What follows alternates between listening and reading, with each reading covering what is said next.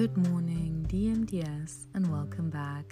I'm your host, Victoria Rugli, and I will be introducing you to our DMDS 2020 student cohort.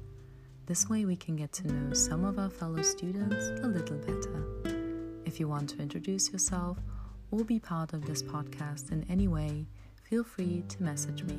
So let's get started with Good Morning, DMDS.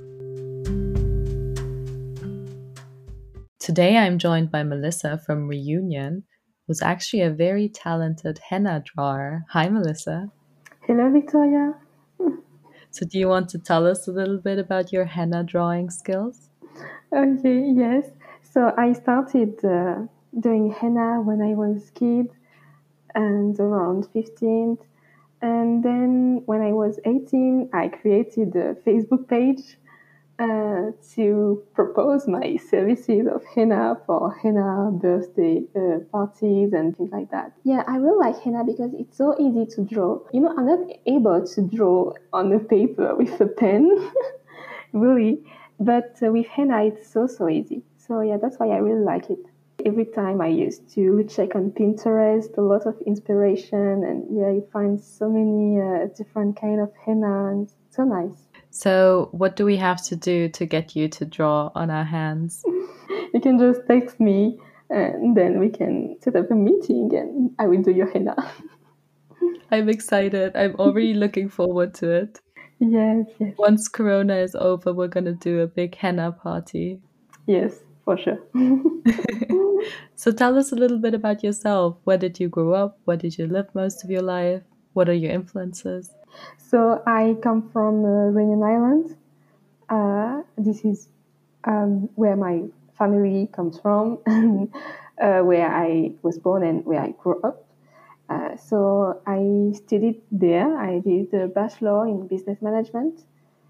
And I had such an amazing childhood close to my family because here it's very small. And then I decided to move to France to do my master. I don't know anything about Reunion, so I have to ask. Okay, so it's a very nice island. First, I know that a lot of people don't even know where it's located. So it's basically next to Madagascar and between Madagascar and Mauritius. And if you don't even know where is it, it's okay. Let's say that it's just next to South Africa. But yeah, so basically it's a French island. So we have French regulation, French language. Everything is like in France, but we are just far away. I'm a very big fan of my island.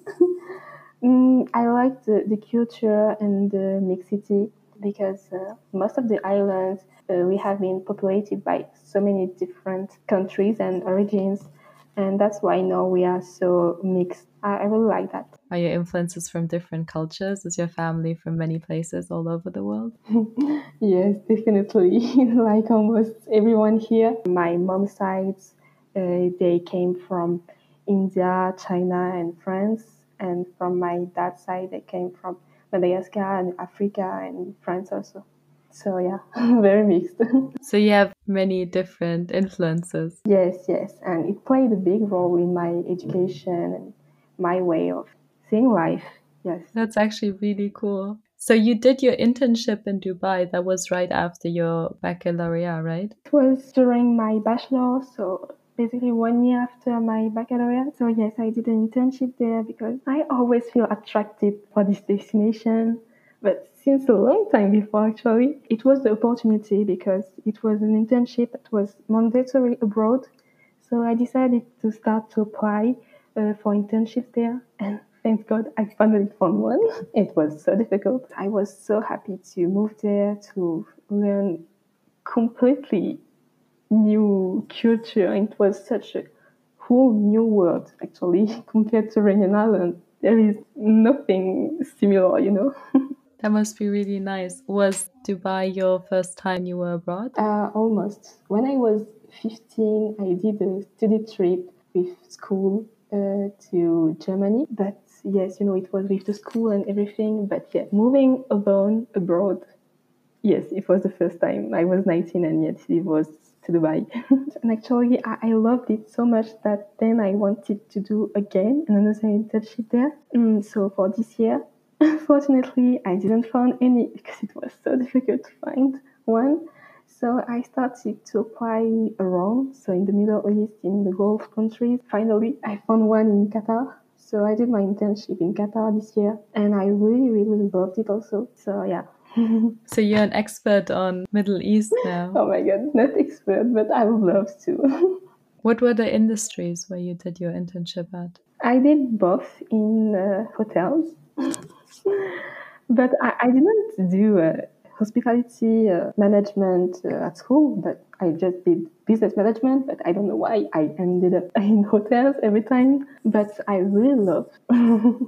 What did you love about it? So yeah, I know that it might sound a bit stupid for some people, but for me, the environment is really, really important. Working in a hotel, I just love the fact that you enter the morning, the lobby, everything is nice, it smells good. Then you go to your office, and I love it. The working environment is so important. Definitely. And also, why I really love hospitality because it has so many different kind of jobs. You can have someone working in finance and someone working in front office and someone working in laundry. You know, so many different kind of backgrounds. And again, the cultural diversity. I really love that. Yeah, I agree. Let's move on to something a little more personal. What do you think are your best and worst qualities? I will start with my worst quality, and that I'm way too shy. It takes me some time to adapt to a new environment, and I know that sometimes it can be seen as being asocial, but it's not really the case. It's just that I'm really independent, and it just takes time for me to open up. So then it must be difficult for you to move around. Yes, but it's also one of the reasons I decided to do internships abroad because I know that it's the best way to get out of my comfort zone. So yes, I really improved my socializing skills there. So yes, Yeah, that's a good way to improve your socializing skills. So what about your best quality? I would say that I'm open-minded um, because it's really important for me to go beyond what we can have in mind about people or situation because we basically never know and life can be so surprising. So yes, being open-minded is very important. How do you define the open-mindedness? Like when you talk to people about their culture and religion, are you like that you don't have a certain point of view and you just like listen to them, or how is it? Exactly. You say the word, it's listen. I think listen is the key for a lot of things and is also the key to be open-minded is that before having thoughts about something, before starting to think to maybe this or that. No, just listen to people, and yeah, it helps a lot to be open-minded. So yeah, Yeah, and form your opinion after you've listened. That's really good. Do you have a motivation that you live by? no, I mean, the life motto is to be happy.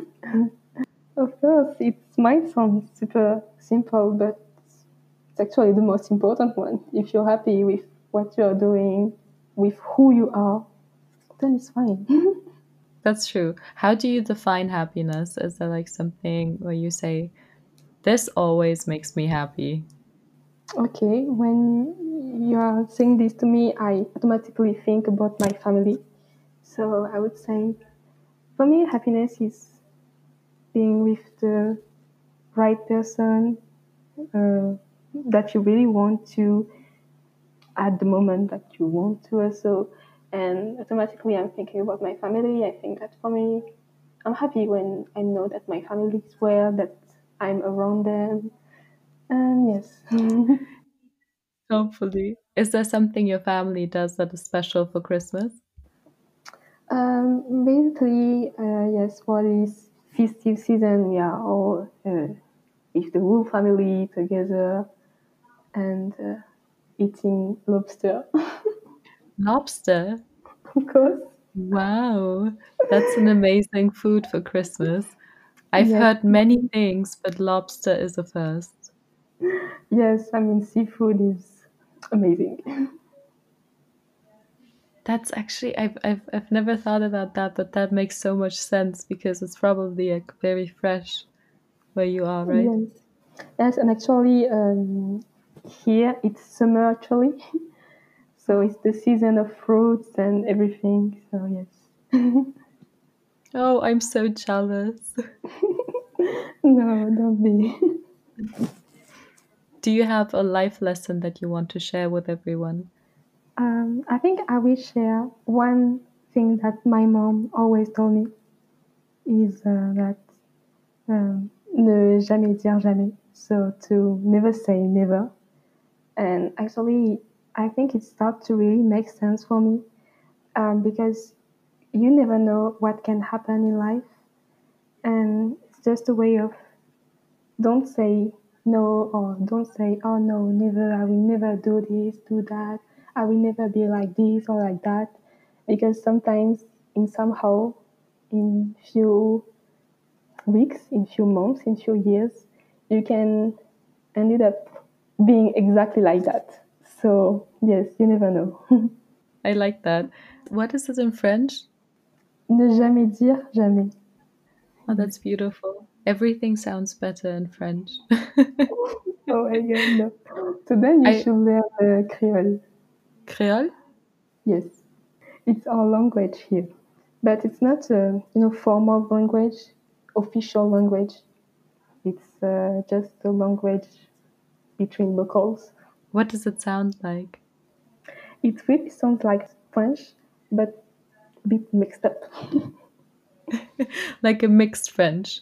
Yes. Thank you for being here today. Thank you for doing this interview. Thank you, Victoria.